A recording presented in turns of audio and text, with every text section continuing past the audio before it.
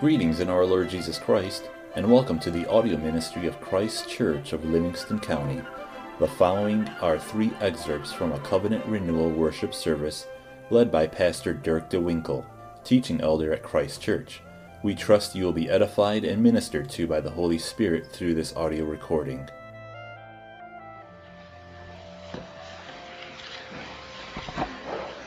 Our call to confession this morning is from Proverbs 22, verse 29. Do you see a man who excels in his work? He will stand before kings. He will not stand before unknown men. Work. From the beginning, work has been a defining aspect of our human existence. Before the fall, Adam and Eve were given the task of tending to the Garden of Eden. After the fall, our very survival became dependent on daily labor. So much so that one could say, to live is to work, and to work is to live. We cannot escape work. This proverb speaks of the fact that blessing often comes to him who is dedicated and diligent in his work.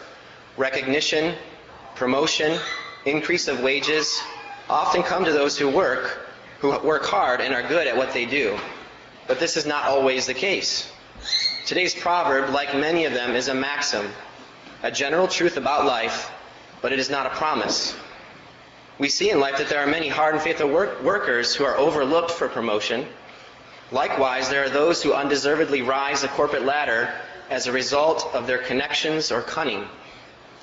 Working hard is important for success, but success is not always a guarantee. So the question is, why do we work hard or strive to excel in what we do? The Apostle Paul tells us why in his letters to the Colossians. And whatever you do, do it heartily as to the Lord and not to men, knowing that from the Lord you will receive the reward of the inheritance, for you serve the Lord Christ. Let me repeat that last part. You serve the Lord Christ. We should excel at our work because we already stand before a king, the King of all kings. We have already been promoted, brought into the royal court to serve the one enthroned in heaven. This truth gives genuine purpose to our work. It should be the motivation for our diligence in all that we do, no matter how small the task. Whether you're cleaning your room, washing the dishes, waiting tables, fixing a busted water heater, or developing the latest computer software, your work has value because it is done in the service of the Lord. When it comes to working, we are prone to sinning in 2 different ways. First is the obvious sin of laziness or procrastination. But second, and not so obvious, is a sin we may commit in the midst of working hard or excelling at what we do.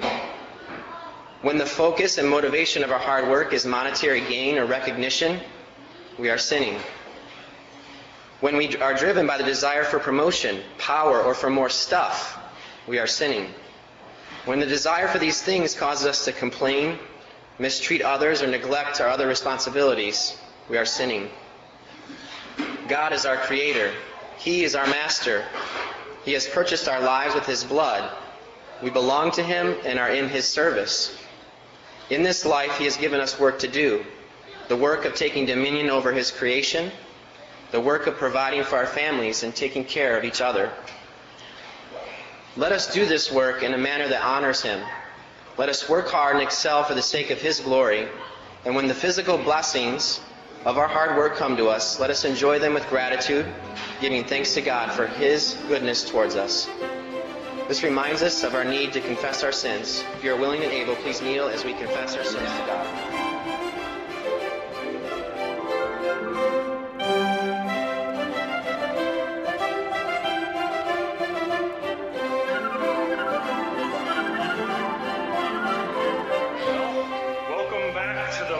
Prophet Micah. In this little book so far, we've seen the lows, the valleys to which God's people are capable of stooping, in the oppression of the poor, theft from the innocent, believing false prophets and worshiping false gods. This is what God's people has stooped to. And Micah, God's prophet, has proclaimed judgment on Israel and Judah for this. And that was the primary focus of his first oracle in the book of Micah.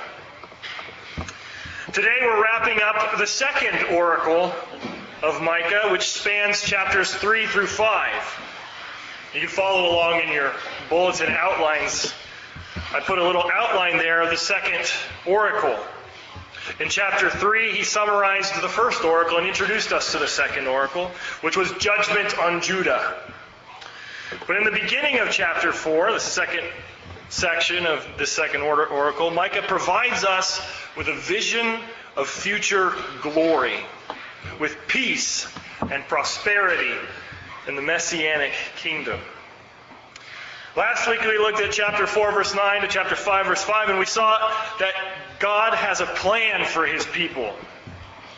How he makes us go through the valleys of suffering and pain so that we might come out on the other end with hope. His metaphor was childbirth. Israel is a woman in labor, and she's laboring for glory.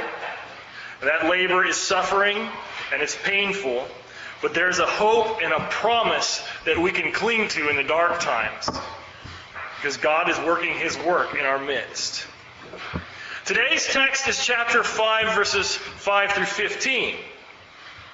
And this is the conclusion of the second oracle, and as we shall see, it teaches that the Messiah's kingdom prevails. I've titled our message this morning, The Church Militant, because our text speaks of the Messiah's kingdom. And we live 2,700 years since this prophecy was given, and we know that Jesus Christ is the answer to all of these prophecies. These words are his, and they speak of Jesus and his kingdom, and the church is the remnant of Israel, that God is growing into a mighty nation, and it is the vehicle through which God is establishing his rule on the earth. So hear now the word of God, our text this morning, Micah chapter 5, verses 5 through 15. When the Assyrian comes into our land, and when he treads in our palaces, then we will raise against him 7 shepherds and 8 princely men. They shall waste with the sword the land of Assyria and the land of Nimrod at its entrances. Thus he shall deliver us from the Assyrian when he comes into our land and when he treads within our borders. Then the remnant of Jacob shall be in the midst of many peoples, like dew from the Lord, like showers on the grass that tarry for no man, nor wait for the sons of men. And the remnant of Jacob shall be among the Gentiles in the midst of many peoples, like a lion among the beasts of the forest, like a young lion among flocks of sheep, who if he passes through, both treads down and tears in pieces, and none can deliver. Your hand shall be lifted against your adversaries, and all your enemies shall be cut off. And it shall be in that day, says the Lord, that I will cut off your horses from your midst and destroy your chariots. I will cut off the cities of your land and throw down all your strongholds. I will cut off sorceries from your hand, and you shall have no soothsayers. Your carved images I will also cut off, and your sacred pillars from your midst. You shall no more worship the work of your hands. I will pluck your wooden images from your midst. Thus I will destroy your cities, and I will execute vengeance in anger and fury on the nations that have not heard. I also included an outline of the text in your bulletins, and you can see there that the text is chiastic in literary structure. And as we go through the text, as I teach through the text, we're going to be looking at it according to the chiastic points. So section A will be about points A and B, verse 5 and verse 15. So section A is verse 5b, and it corresponds with verse 15. And it continues a theme we were introduced to in last week's message. The theme of the irony of the justice of God.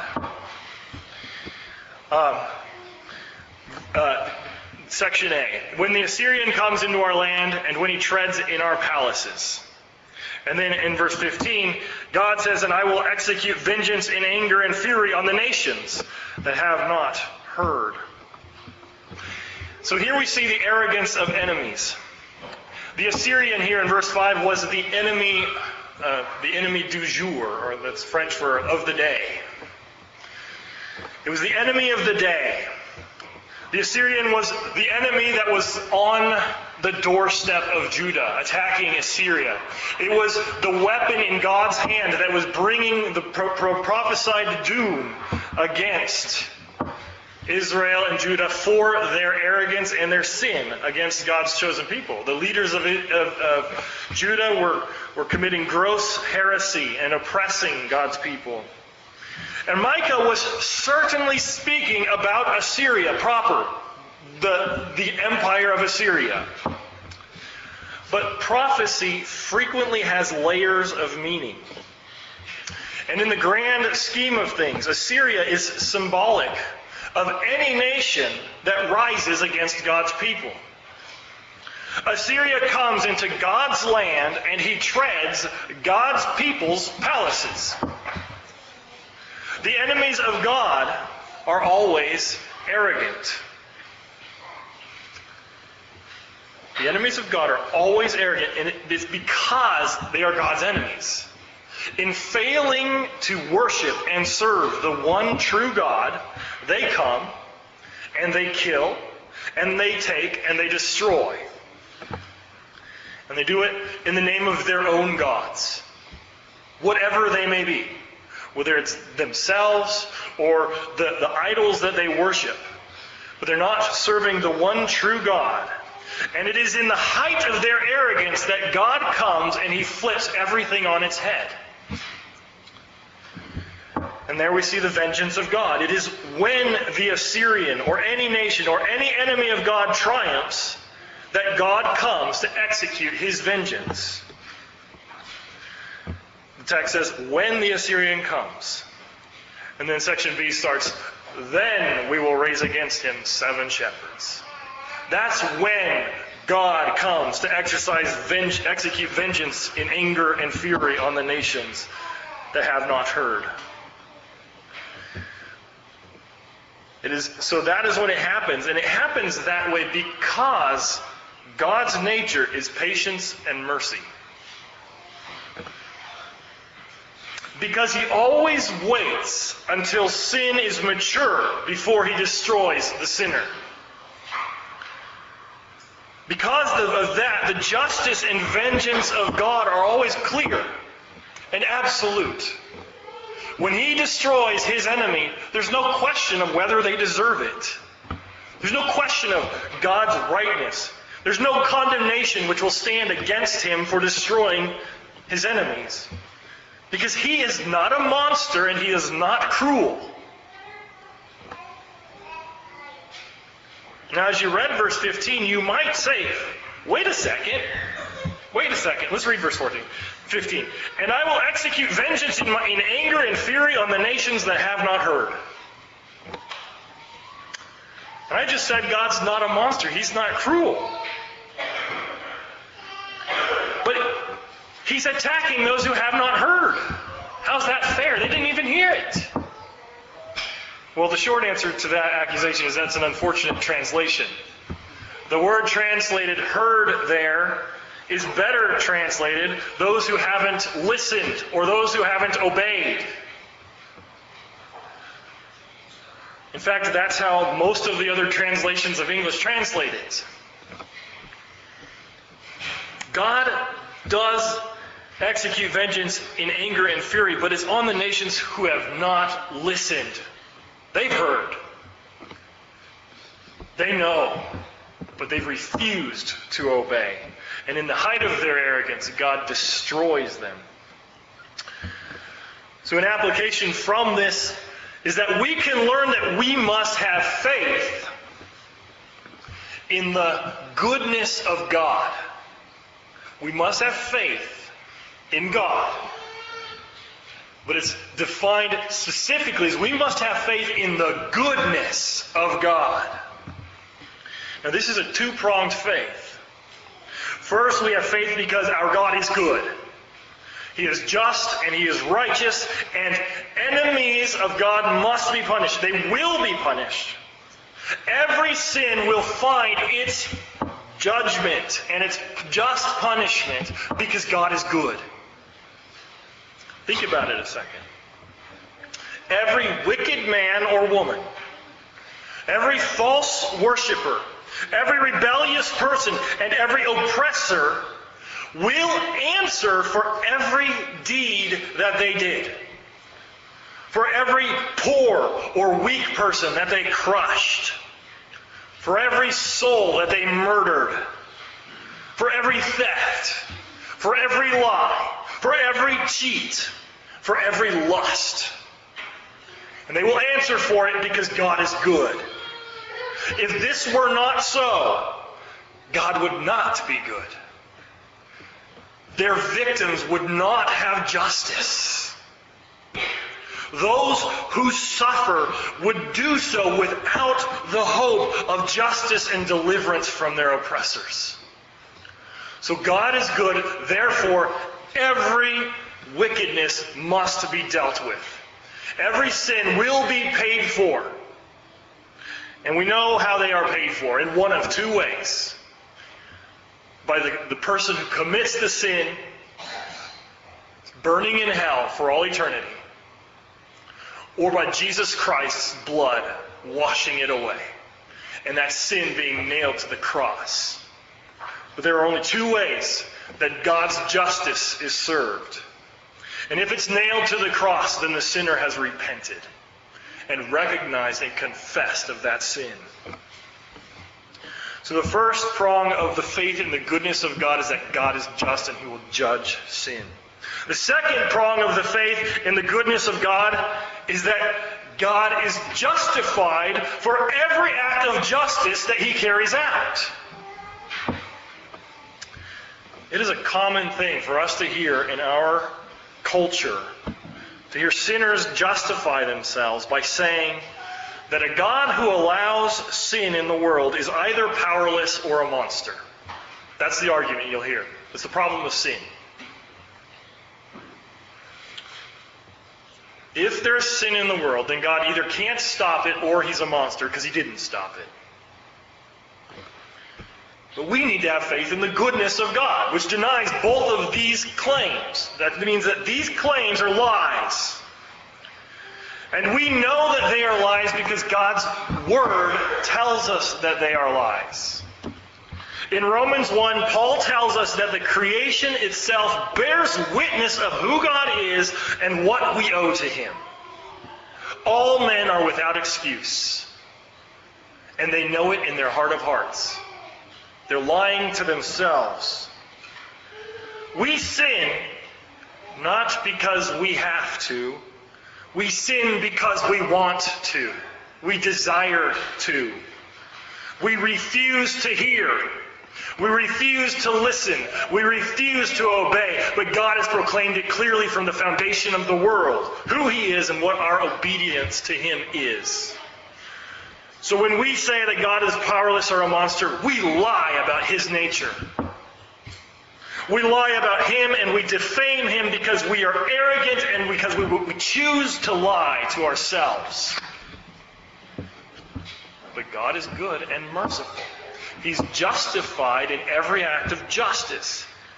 And He shows this to us time and again because He is gracious and merciful and good and slow to anger. He shows grace. He gives sunshine and rain on both the just and the unjust. He gives food and water on both the just and the unjust. He reveals Himself in the world and in His Word so that even sinners, all sinners, when they are finally called to account, they have nobody to blame but themselves. You cannot pass the buck when the God of heaven,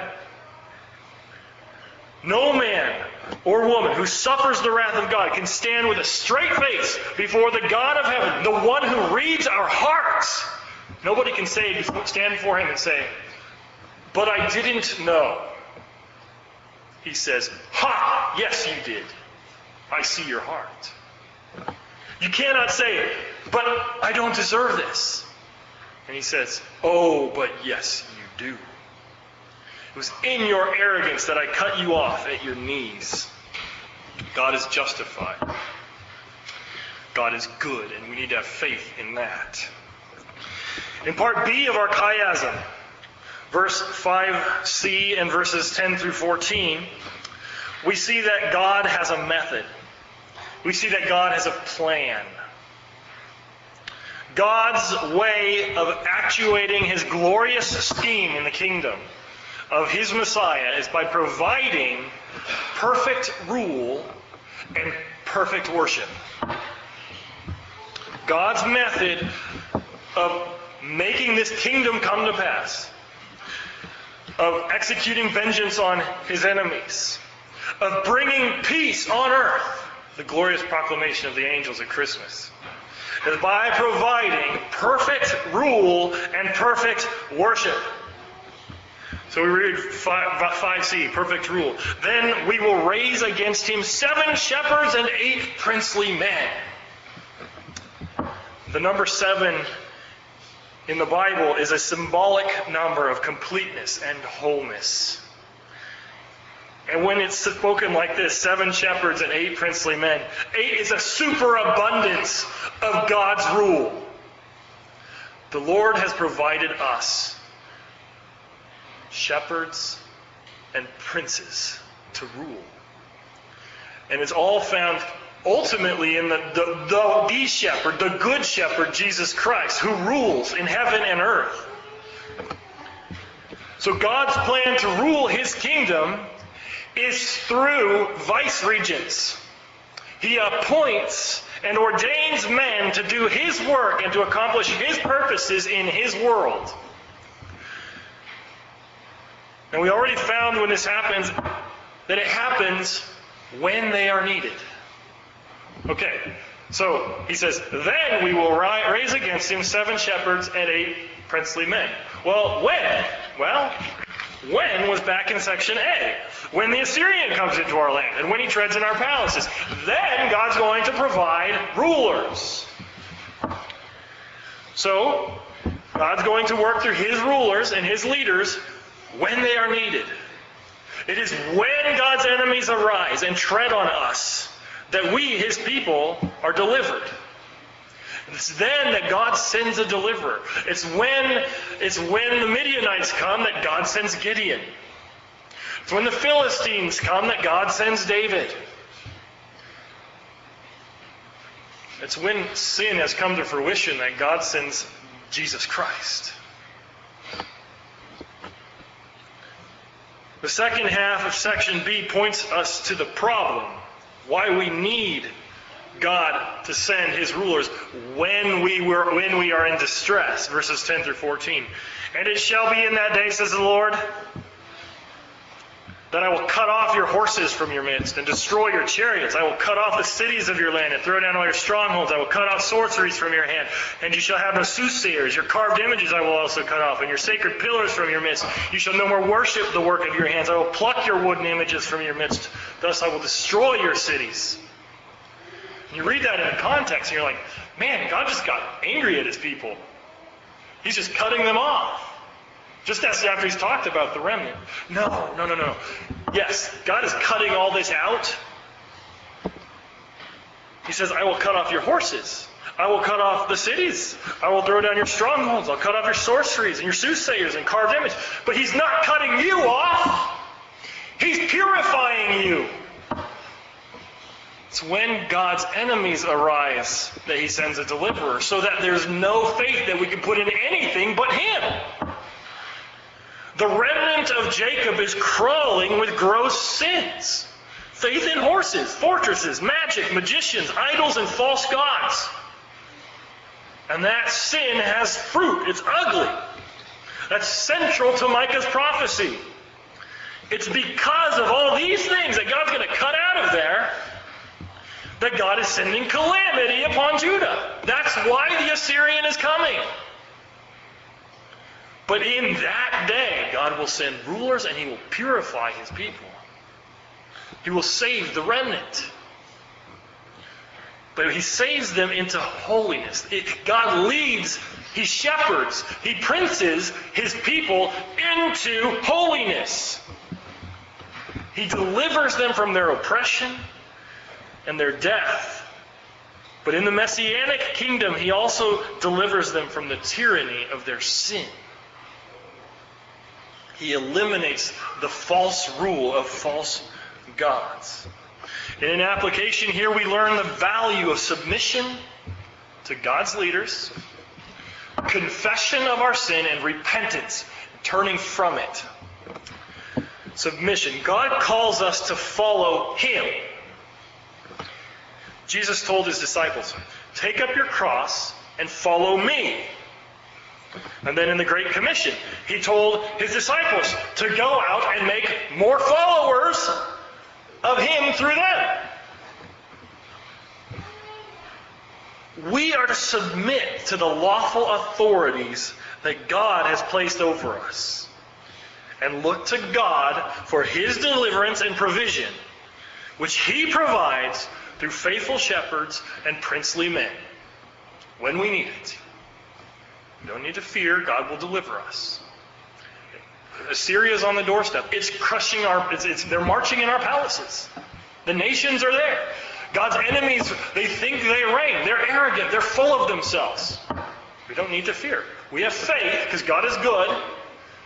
We have faith. Therefore, we will submit to God's will for our lives because we trust that he will send his deliverer in his time.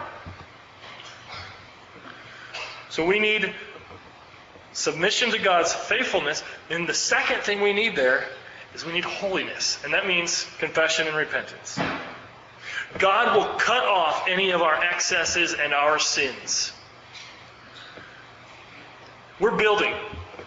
I read it in the New Testament passage this morning that we are God's building. And we are building his building. That's our job. But our buildings that we are building are going to be tried by fire. And only what's valuable will last. Only what's durable will last. So like Israel, we may not put our faith in armies. We may not put our faith in fortresses, in sorcery, or that means drugs. Don't put your faith in drugs. Don't drown yourself in alcohol.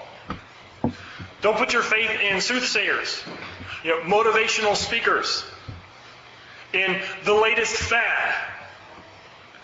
Don't put your faith in money, in sex, in the government, or in any other thing that competes for our loyalty. We are Jesus' people and nobody else's. We serve him and nobody else. We don't serve ourselves. We don't serve our lusts. That's tyranny. That's the tyranny of sin, and it will bring the destruction of sin. So we must measure ourselves against God's measure, his standard. We must submit ourselves to his shepherds. And one of his primary shepherds is his word, Jesus Christ, which when we submit ourselves to the Bible, we're submitting ourselves to him. And when we submit ourselves to the Bible, we learn to see sin for what it is. And wherever we find sin, we must confess and repent and turn to follow God's leader, Jesus Christ. This method is effectual. And so God's plan results in victory. His plan of perfect rule and perfect worship results in victory. In verse 6, we see that the victory of God's shepherd. They shall waste with the sword the land of Assyria and the land of Nimrod at its entrances. And he shall deliver us from the Assyrian when he comes into our land and when he treads within our borders. God can deliver us in the direst of circumstances, and his deliverers always destroy God's enemies. Philistines obliterated at the hand of David. Judah, in her sin, obliterated at the hand of the Assyrians. God's sword. That's a twist. But ultimately, Jesus Christ reigns, and he will reign until all enemies are put under his feet.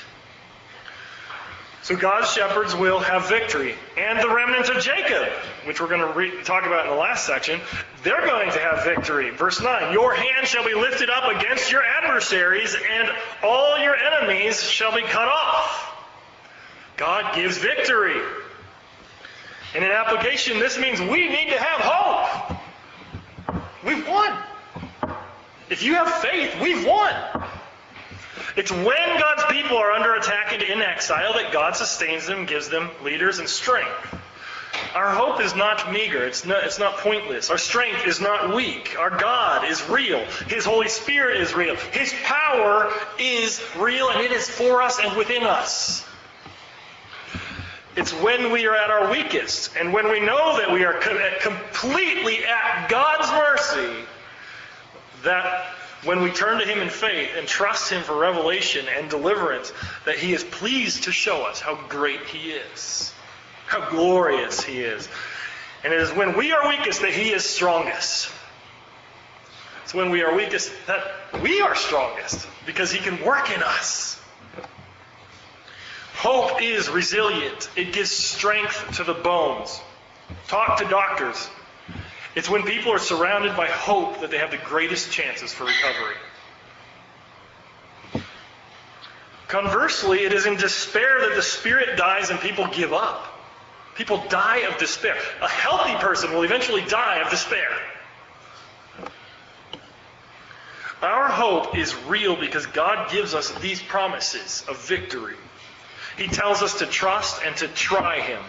We are to reach out in faith because God will waste the land of His enemies, and He will deliver us from our adversaries. Thus we rejoice with Paul in Romans 8. We are persuaded that neither death nor life, neither angels nor principalities nor powers nor things present nor things to come, nor height nor depth nor any other created thing shall be able to separate us from the love of God, which is in Christ Jesus our Lord. We have hope. At the heart of our chiasm, we see the remnant of Jacob, and we see the church militant. We see how the church works in the world. And the first way it works is in grace and life. The church, the remnant of Jacob, brings a message of peace. It brings a healing balm for the miseries of the world. We go out with the gospel, the good news of Jesus Christ, crucified and resurrected. In verse 7, then the remnant of Jacob shall be in the midst of many peoples, like dew from the Lord, like showers on the grass, that tarry for no man, nor wait for the sons of men. Take a moment for the glories of that statement to sink in. We are dew from the Lord, and showers on the grass. But here's the real glory of the statement. We aren't on anybody's timeline in the world.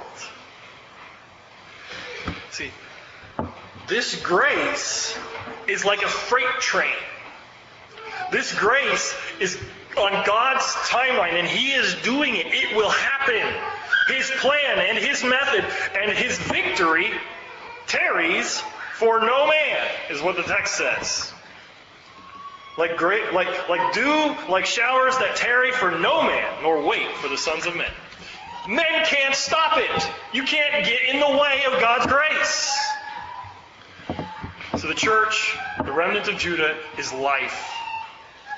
But next we see the power and majesty of the church. Verse 8, and the remnant of Jacob shall be among the Gentiles, in the midst of many peoples, like a lion among the beasts of the forest, like a young lion among flocks of sheep, who, if he passes through, both treads down and tears in pieces, and none deliver. Jesus is the Lamb that was slain. But at the very same time, He is the Lion of Judah. He goes like an ox to the slaughter, and when they kill Him, they drive the stake through their own head.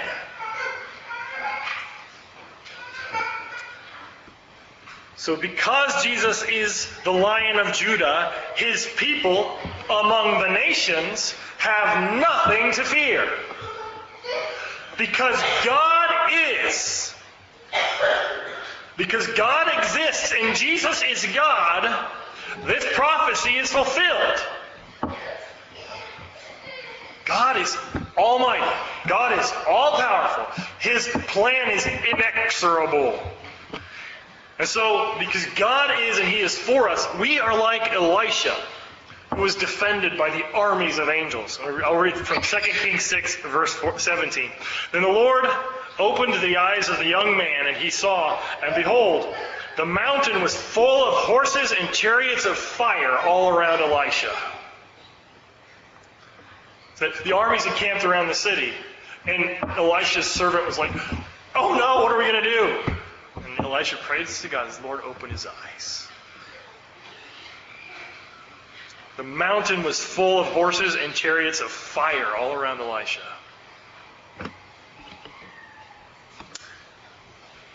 In Romans 8, verse 37, Paul says, "In all these things we are more than conquerors through Him who loved us." More than conquerors. In this section, Micah shows us what it is to be the church. Our job is to spread life and to have no fear. That's what it means to love the Lord with all your heart and to love your neighbor as yourself. Spread the gospel. Give life. Give grace. Serve sacrificially. And have no fear. God will use that to crush His enemies. There's nothing that can stand against God's messianic kingdom, against the church. The small rock which was cut without hands from Nebuchadnezzar's dream is perpetually becoming the mountain that fills the whole earth. The tiniest of seeds, the mustard seed, is becoming the tree that the birds of the air nest in. The leaven is leavening until the whole lump is leavened. What are we? We are dew and showers. We are wells of living water. We are the hands and feet of the Holy Spirit, our Lord Jesus Christ. We bring grace and life. We bring water to the thirsty, food to the hungry, and clothing to the naked. We proclaim liberty to slaves. We proclaim hope to the downtrodden. We proclaim life to the dead. We are God's messengers and His ambassadors and His people. We are the church. And tightly bound to all of this is that we are kings and rulers.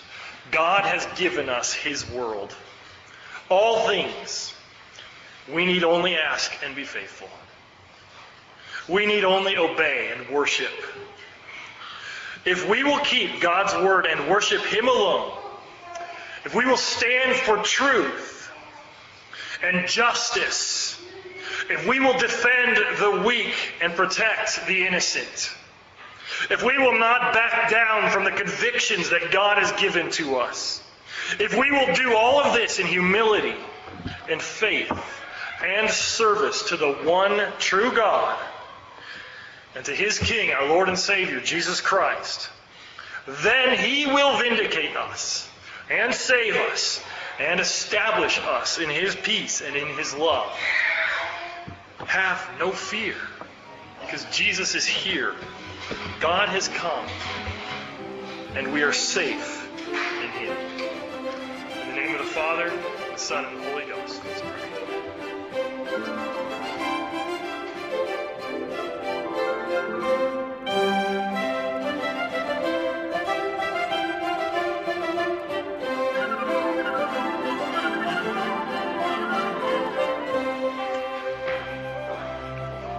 There is nothing more powerful and more awesome or more wonderful than the church being what she is called to be. And we know this because Jesus told us that it would be like this. Jesus came and He did marvelous works and mighty things. But listen to what He tells us in John 14. Most assuredly I say to you, he who believes in me, the works that I do, he will do also. And greater works than these he will do, because I go to my Father. And whatever you ask in my name, that I will do, that the Father may be glorified in the Son. If you ask anything in my name, I will do it. Paul tells us that Jesus reigns until all his enemies are subdued. And the body of Christ is the church. And that is you. So believe in Jesus Christ and his goodness. Submit to God. Confess your sin and repent of it. Have hope and be the church. Spread life without fear. And God will be with you. He died for you, and he reminds us every week that he is here with us in this meal. So as we partake of him, rejoice, because Christ's body was broken for you. Let us pray. Thank you for listening to these excerpts from the worship service of Christ Church of Livingston County. If you would like further information about anything in these messages, the Bible, about Christ Church of Livingston County, or wish to make any other related inquiry, please feel free to contact Pastor Dirk DeWinkle through our website, ChristKirkMI.com. That's ChristKirkMI.com. Again, thank you and blessings.